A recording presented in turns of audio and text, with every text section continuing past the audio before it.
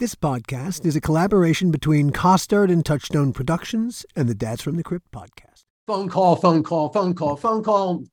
Finally, we arrived at his Frank Lloyd Wright house, and Reggie, you and I shuffle into the living room. Joel heads into the bedroom, not very far away from where the living room is. We can hear Joel and his girlfriend, Lisa, having a conversation as if they're in the very next room. And I don't remember what Joel said. It pissed her off. It made her super angry because Lisa was very petite, very pretty young woman, but tiny. I mean, just compared to Joel, she was, three of her could fit inside Joel, four maybe. And in the next room, this little woman is ripping Joel Silver several new assholes.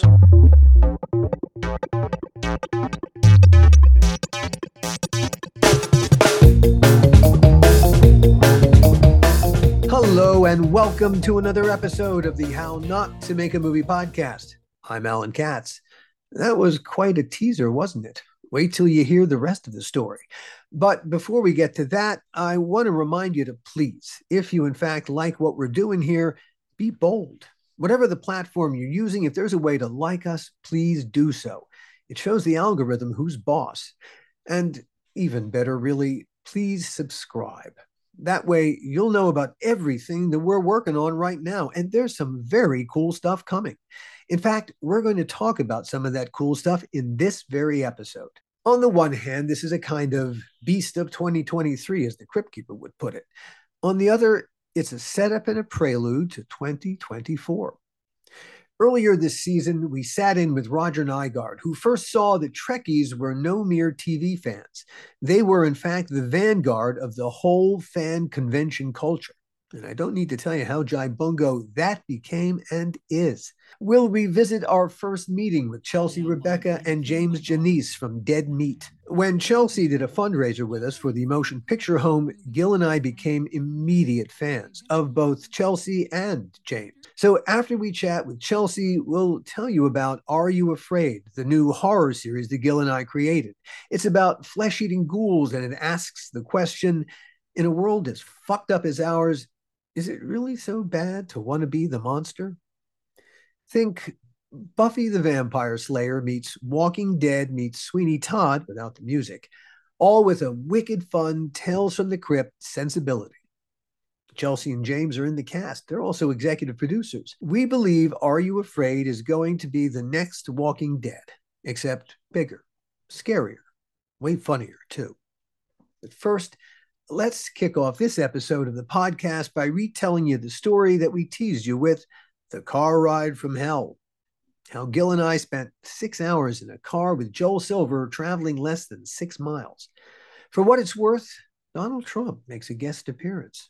It's been a great season filled with all kinds of surprises. We hope you agree and continue the adventure going forward with us. We promise to try and make it worth your while. So where were we? Oh yeah, Joel Silver. Gil and I were summoned to Warner Brothers for a preseason meeting about Tales from the Crypt in the office of our boss, the larger-than-life movie producer, Joel Silver. One of the things about working for Joel Silver was you had to have a lot of meetings, and of course all the meetings were always at Joel's. And so that meant going over to Joel's very nice office at the Warner Brothers lot and waiting. And we spent hours. Well, you spent far more hours than I did cooling your heels at Joel's office. We talked about in the first season, I think in episode 1, about the meeting we had at Barry Josephson's office where he kept us waiting for a literal hour. And we had said, we're going to give it an hour. If it's an hour and 1 minute, we're leaving. And you're right. Most of my youth before my bar mitzvah was spent waiting for Joel. Remarkable how that happened. Yeah. You were so young before that and so aged afterwards. Absolutely. So going into our second season, I think this is when this particular story takes place. Now, every season, we rented a different warehouse space. And in the first season, we were at the A1 Globe Pasta Factory in West LA, Venice Boulevard, near La Cienega. Robertson and Venice. Yeah. Right. What season? Second season, were we in Santa Monica? I think we were in the space in Santa Monica. I think the second season was Santa Monica, and then we went out to the Valley. And then we were out in the Valley, 2 different spaces. The reason we had to do that was I kept asking the partners, Joel, Bob, Dick, and Walter, to buy a warehouse so we could just make it our own facility. And they kept saying, "Well, we're not buying a warehouse. Ask HBO." And so I would go to HBO and ask them to buy a warehouse. And they would go, ask Joel to do it. He's got all the money in the world. So they never bought a warehouse. And they would never give us the pickup until it was too late for us to keep this facility that we had. So every year we gave up the facility. And then 4 or 5 or 6 months later, we get the pickup and we have to look for a new facility. Behind us was Spelling, Aaron Spelling. Aaron Spelling. Okay. Aaron Spelling was always behind us, picking up the warehouses as soon as we left. And so I would go, I can't believe it. Another one going to Aaron, another one. And we would take about $10,000 or $15,000 and take a warehouse, put up petitions, do whatever we had to do to make it our own. So that was just getting the warehouse ready. Right. So there was always a lot to talk about with Joel, especially, and going into the season, there were so many decisions that had to be made. And Joel was very, very hands-on and insisted that he have, final say in an awful lot of critical decisions. And so, he didn't want to have those conversations over the phone. Sometimes he wanted to, it was part of calling people to him to sit in his space, because you come to the king. The king does not go to you. The king doesn't shout. The king, he shouts at you in his office.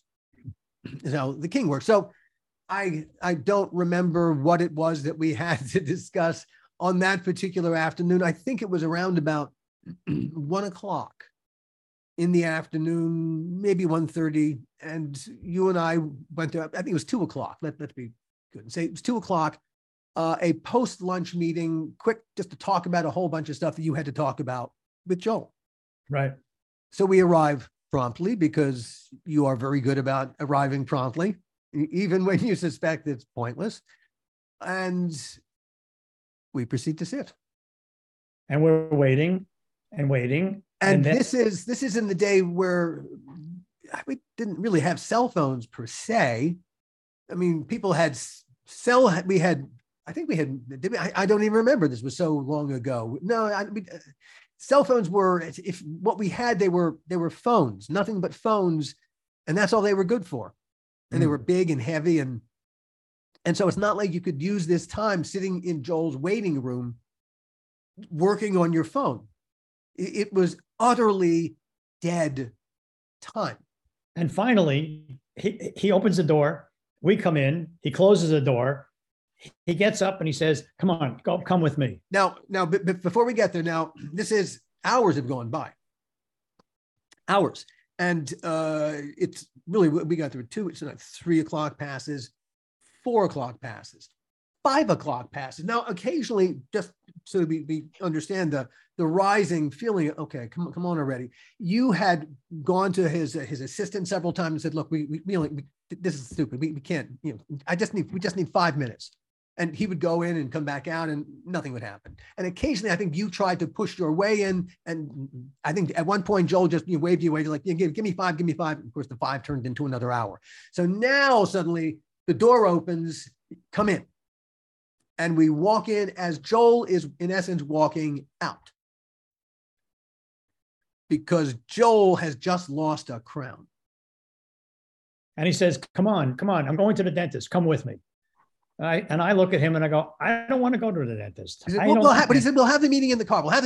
We'll talk about everything in the car. Great. Okay, fine. So the only reason that we got into the car, that we allowed ourselves to be kidnapped, was that Joel had basically said we could take care of our business on the drive to see his Beverly Hills dentist. Now, the minute that we got into the car, of course, Joel got on to his car phone. It wasn't a cell phone, it was a car phone.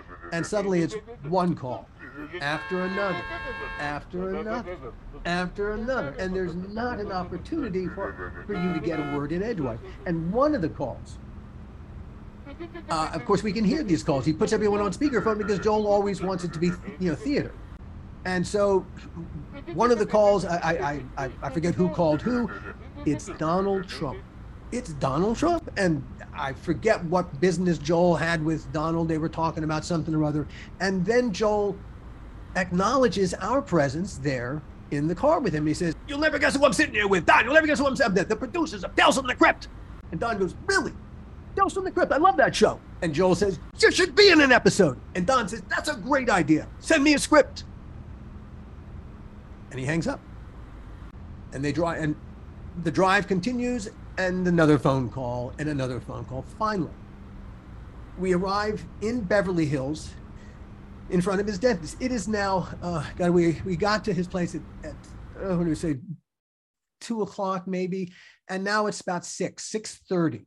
And we've driven through traffic to get to the dentist. And come on. And as we exit the car with Joel, and it's being driven by his driver. Was it Reggie? Reggie is the driver. Yeah. So right. Reggie's driving. It's one of he had a fleet of SUVs. Did Joel? It's not a car. It's an SUV. And so he said it's a big ass SUV. He's sitting up front. We're sitting in the back. We might as well have been sitting in the way back. It's a giant SUV. And so we jump out and we follow him in, and you begin to tell him some of the business we got to talk to. We into the lobby, into the little teeny elevator, and the three of us going up the little elevator up to the 3rd or 4th floor, and we follow him down to the hallway. You're trying to squeeze in everything you possibly can as quickly as you possibly can. We go into the dentist. We meet his dentist. This is an emergency after hours kind of a thing, and into the treatment room goes Joel. I really wanted to follow him and ask the dentist if I could give him the Novocaine. Truly. And then we sat there in the waiting room of the dentist's office for an hour. It took the better part of an hour for the whole thing to happen. And of course, you are losing your mind. This is the whole day is gone and nothing is happening. And it's dark out. Oh, yes, the whole day. It was light when this meeting started. Yeah. And now he comes out, and he can't speak because the Novocaine is that. But the dentist has something to say because the dentist pitches us an idea for an episode of Tales from the Crypt. Right. I've got an idea for a scary dentist. And we say, great, have your people call our people in the morning. We'll set something up. Nothing ever comes of it. Right. Back into the car. He's on his phone calling his girlfriend at the time. I think was Lisa. I think it was Lisa. They had something that they were attending together that evening, and they were trying to arrange the getting her to where it had to be and getting him to where it had to be. He said, look, we'll stop and it's on the way. We'll stop and pick you up on the way back from Beverly Hills to Warner Brothers. And so instead of going directly back to the studio to get on with our lives, or maybe even have the meeting, no, we're going to stop at his house in the West Hollywood Hills, his Frank Lloyd Wright house, to pick up his girlfriend, to take her to this, so that she can get to this event with him. Phone call. Finally, we arrive at his Frank Lloyd Wright house. And Reggie, you and I shuffle into the living room. Joel heads into the bedroom, not very far away from where the living room is. We can hear Joel and his girlfriend, Lisa, having a conversation as if they're in the very next room. And I don't remember what Joel said, but the next, it pissed her off. It made her super angry because Lisa was very petite, very pretty young woman, but tiny. I mean, just compared to Joel, she was, 3 of her could fit inside Joel, 4 maybe. And in the next room, this little woman is ripping Joel Silver several new assholes. And Joel is absolutely befuddled. And they're in the living room. Gil, Reggie, and I are stunned by what we're hearing, and the urge to laugh is incredible. It is the funniest thing we've ever heard. And it gets louder and louder, and we're desperate not to laugh, because if we laugh, Joel will hear us. And that can't happen. But it goes on and on. Finally, it stops. And Joel emerges into the dining room. She'll meet us later, he says. Come on. We follow him out. Silence. All urge to laugh. Go, go, go, go, go, go. Follow him out. We get in. He drives back to the studio. Total silence. No phone, no nothing. Joel goes his way, and we go our way. And I think maybe you got about 3 sentences of what you had to tell Joel that day told. By that point, it's I think it was 8:00 at night. And I think we made an executive decision that, something, we don't need to ask him any of these questions. We'll just do it. And we did it. And then we learned an important lesson.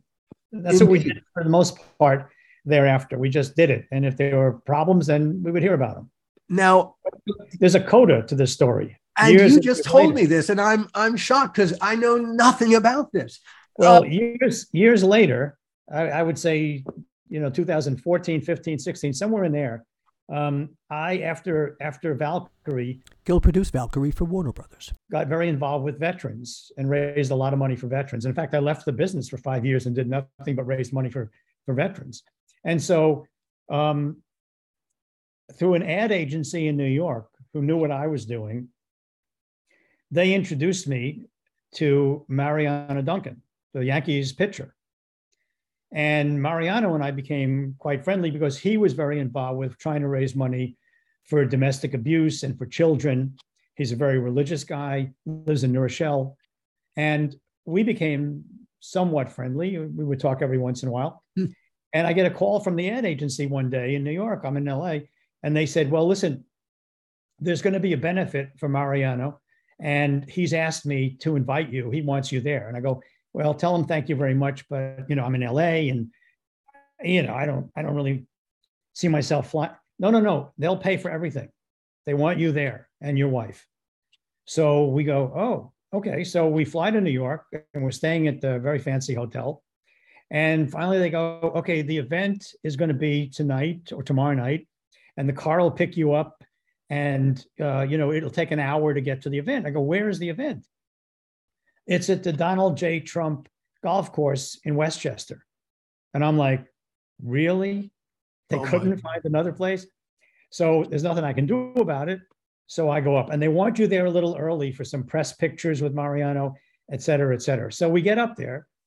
It's a gorgeous place. I think they charge like $250,000 for initiation and $100,000 a year membership, something like that. Yeah. And I'm there. An obscene number, I'm sure. Yeah, and it's a gorgeous place, and I'm up there, and Mariano comes in, and we're doing whatever we did, and then he says, you got to I want to introduce you to Donald.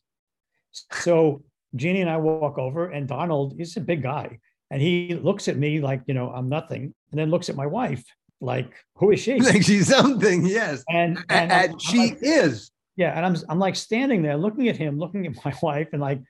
I can almost see the drool on his mouth. Oh my God. And he said something very nice to her. And then he said, I'll catch up with you later, to me, and walked away. Our friend Roger NYGARD is a Renaissance person with deep interests all over the place. By day, he's an editor. He's worked a lot on Curb Your Enthusiasm. By night, he's a documentary filmmaker whose documentaries have plunged into subjects as deep and compelling as the nature of existence and the truth about marriage, in addition to Trekkies, Roger's masterpiece about fans. How long did the Trekkies project take to finally get from when you started to when you finally, okay, there's the cut, I'm done? Trekkies was like a Exocet rocket. It was 9 months from shooting our first footage to a final cut. It went so fast. Because the footage was so rich, we had a movie very quickly, as you could imagine. You go to a convention, we could film anybody, and they were all so colorful that we quickly had a movie of some kind, a deeply flawed movie, because it does not have that consistent narrative arc that a documentary is supposed to have. Yeah. Nevertheless, it held attention apparently for 90 minutes, and even though our film is so flawed, everyone copied those flaws going forward because it became the paradigm for success for fan documentaries because it was so successful financially and critically. And, it bought my house. It was a huge success. Even though it had all these flaws. Film can succeed even though it doesn't follow the rules. If you were to go back in and, all right, knowing what you know now, having the experience you know now, if you were to go back and remake Trekkies, how would you refocus it? It should be like Denise Crosby goes on a journey with a quest or a goal, or finding 2 or 3 or 4 specific Star Trek fans and watching them live out their day or whatever it is they're going to a convention or setting up a convention, something goal-oriented that they need to succeed at that's very challenging. That's the proper way to do it. But it wouldn't have been Trekkies.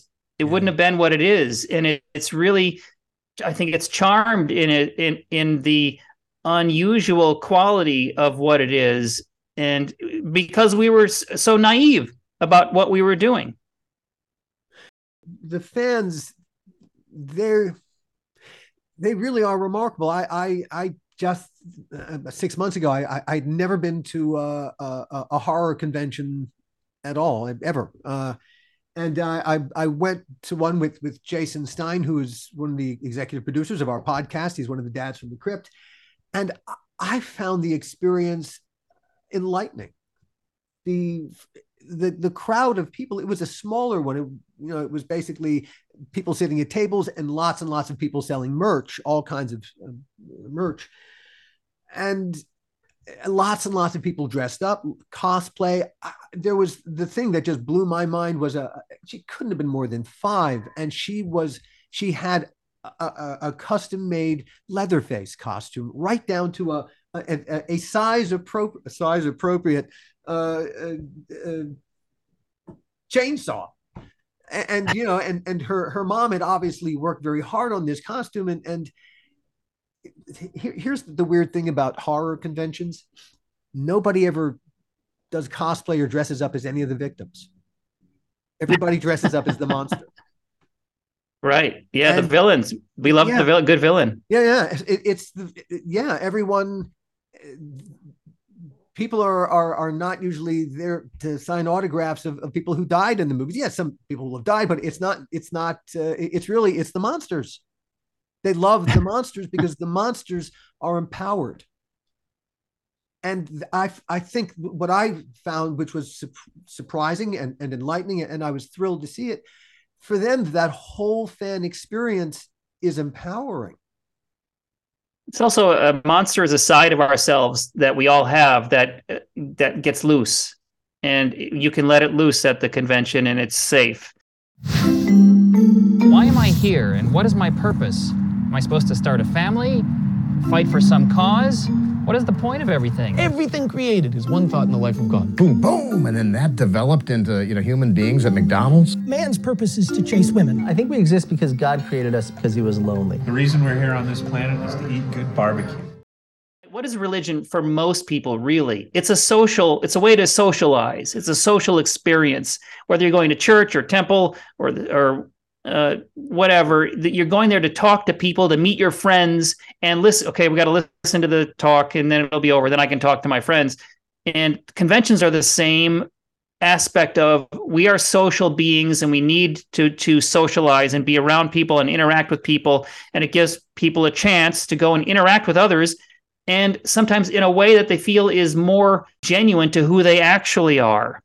I was profiling Renaissance people, Renaissance fair people in one. I did a pilot for a TV series based on Ren fairs, and they said that the people who went to Ren fairs said, "I am myself at the Ren fair. I'm not myself at the office in my everyday life." In 2022, Gil and I sponsored a fundraiser for the Motion Picture Home, wherein we did a table read of the unproduced Tales from the Crypt movie Dead Easy. It was the movie we were supposed to make instead of Bordello of Blood. One of the actors we cast and worked with was Chelsea Rebecca. She and her husband, James Janisse, created and run the Dead Meat website and YouTube channel. You were fantastic, by the way. Thank you so much. That was so cool. I had no idea what I was getting myself into when I initially said yes. I was like, okay, this is a neat thing for charity. Yeah, totally. And then I started learning like who was all going to be involved. And it just was like, what did I stumble into? What did I get myself into? Right. I must tell you, the thing that I love the most about the entire read were your different voices. I said this to Alan afterwards. I said, wow, that was great. She really brought it alive. You have a fan. You have a fan, Chelsea. Oh, thank you so much. Dead easy. I think it'll sell. I wish I could help you, Mr. Daru, but I'm afraid we don't have any record of a Michael Daru being here at the time you're asking about. Hey, Dad. I did? I'm not supposed to talk to you about him. We'll do a deeper dive into you after we bring Jason. I don't want to leave him in the waiting room. Sure. And then we'll get your reactions to it. But we just wanted to tell you while we had you that we both thoroughly enjoyed what you did. And oh, thank you so much. I was so I definitely practiced. I was like, I want them all to sound, because it's hard because it's not animated, right? It's like, this is a table read of something that it would be live action, but it was like, all right, I still want to do voices. It was an interesting exercise, honestly. I know that you said on one of your podcasts, Chelsea, you said we need people to be offended by horror movies. Part of the fun of horror is that people get concerned that it's destroying the moral fabric of the nation. Oh, I'm curious what episode that was from. First of all, I love that. Yeah. I love how you think.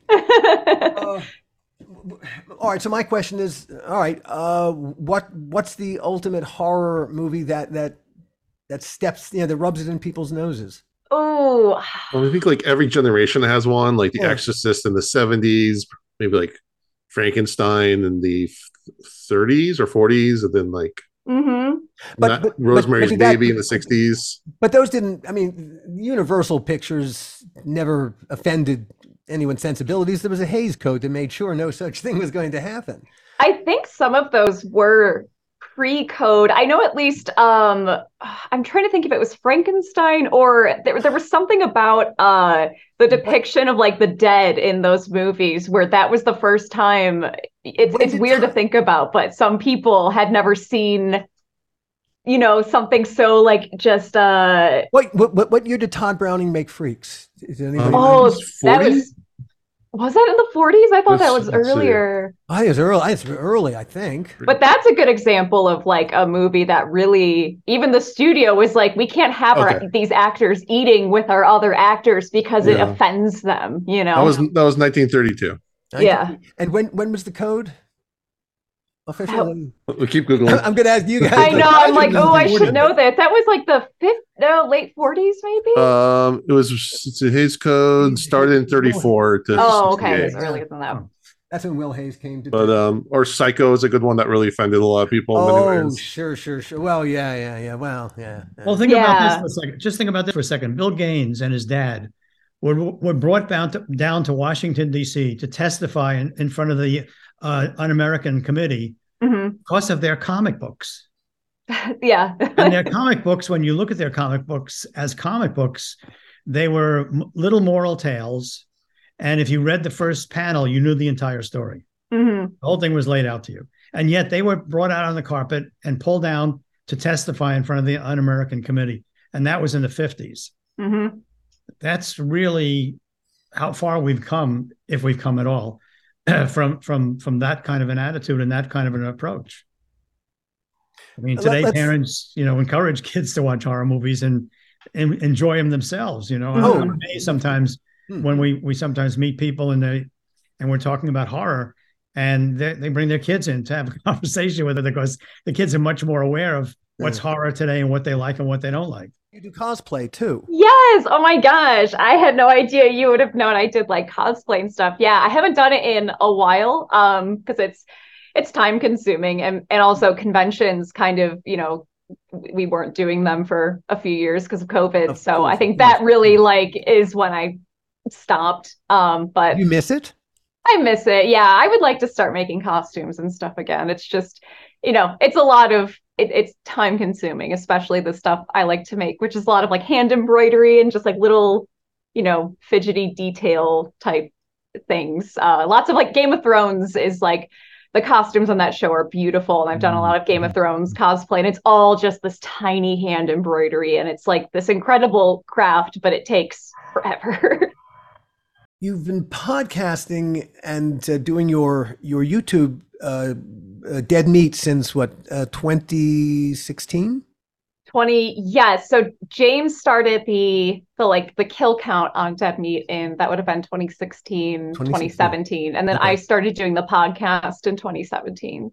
You have 6 million subscribers? Yeah. We don't know how that happened. That is when I saw that number today, I had to look at it several times. I think that's an M for million, right? That's M for million. Yeah. This is a terrific accomplishment. How have you? Well, all right, to a degree, I know how you've done it. You put on a really good show. It's really enjoyable. You're very good at it. Thank you. Let me jump in, because I remember when the show first started, and you were doing the Friday the 13th kill counts. And there was an article about it on Bloody Disgusting, and I think that's kind of what at least started the flood, because that's what I remember. Like a good horror fan, I had that on my RSS feed, and I saw that. I'm like, oh, okay, let me go check this out, and I was instantly hooked. And especially when you're doing your videos on Fridays, and I was working from home on Fridays, so that was like my Friday ritual was my wife, my kids, I left the house for the day. I can make a cup of coffee, sit down and watch my kill count for the morning as I got ready for work. Yeah, it was just truly kind of amazing time. And yeah, Bloody Disgusting helped a lot. They were so kind and writing and doing a write-up about the kill counts when it first started, and the channel was like, it was small. But what happened was that Friday the 13th video game came out around the exact same time James started doing kill counts of the Friday the 13th movies. He didn't time it on purpose like that. It just was like this beautiful coincidence. And people looking for clips from that new game were finding James's videos. And it just, that I think kickstarted or I think it was like pushing it into people's algorithms and feeds. And it was just like this, so yes, we've worked hard on it, but also we got really, really lucky and found this weird little niche that I think people were looking for something there. Well, I also think that people recognize the production value in it. Like it wasn't just a guy in front of his like DVD or something. That you actually have like the sets and everything, and you're the effort you guys are putting into it and the writing and everything really, really stood out amongst other things. Thank you. We're really lucky. Well, luck is important, but you got a skill set. You got, you're delivering great content because you're capable of it. Yeah. Well, thank you. Not everybody is, alas, as we know. What do you want to do from here? Oh, that's a good question. I mean, we're producing a movie right now. I haven't like produced anything before aside from like, little thing, nothing like this where it's like, we're trying to get funding. We're trying to get it. It's the whole, I've never been in like this kind of position on a film. And so that's interesting. We're trying to, take Dead Meat from just YouTube to like, we kind of talk the talk. We talk about horror movies. I feel like we want to try our hand at making one. There's a script that a friend wrote that I absolutely adore, that I believe in so much. And we actually filmed the proof of concept. We filmed the first 5 minutes of it last month. And so that's on our YouTube channel. So that won't be like what the actual movie is, but this was like, here's kind of like the tone, what it would maybe look like. You get a sense of the story. So that's where we're at with it right now. Working with Chelsea and James, Gil and I, we saw the potential for incredible synergy. Are You Afraid is the product of that synergy. Like I said, we truly believe Are You Afraid is the next Walking Dead, but with an even cooler monster. Gil and I will be taking Are You Afraid out into the marketplace in the first quarter of 2024. We're really excited about it. here are a few videos from the show's website to perhaps whet your appetite. Pun intended. Flesh-eating ghouls must consume human flesh in order to survive. But what makes human flesh palatable, if not downright tasty, is when it's flavored by human fear. In particular, the human fear of being eaten by a flesh-eating ghoul. True fact, any human can ghoulify and become a flesh-eating ghoul, provided they can overcome their fear of flesh-eating ghouls. All flesh-eating ghouls start as human. But whereas most humans succumb to their fear, flesh-eating ghouls don't. They overcome their fear. That's what turns them into flesh-eating ghouls. When a flesh-eating ghoul says something's good to the last drop, they aren't talking about a cup of coffee. Flesh-eating ghouls must consume human flesh in order to survive. But what makes human flesh palatable, if not downright tasty, is when it's flavored by human fear. In particular, the human fear of being eaten by a flesh-eating ghoul. When a flesh-eating ghoul asks a human, "Are you afraid?" it's usually the last thing the human will ever hear.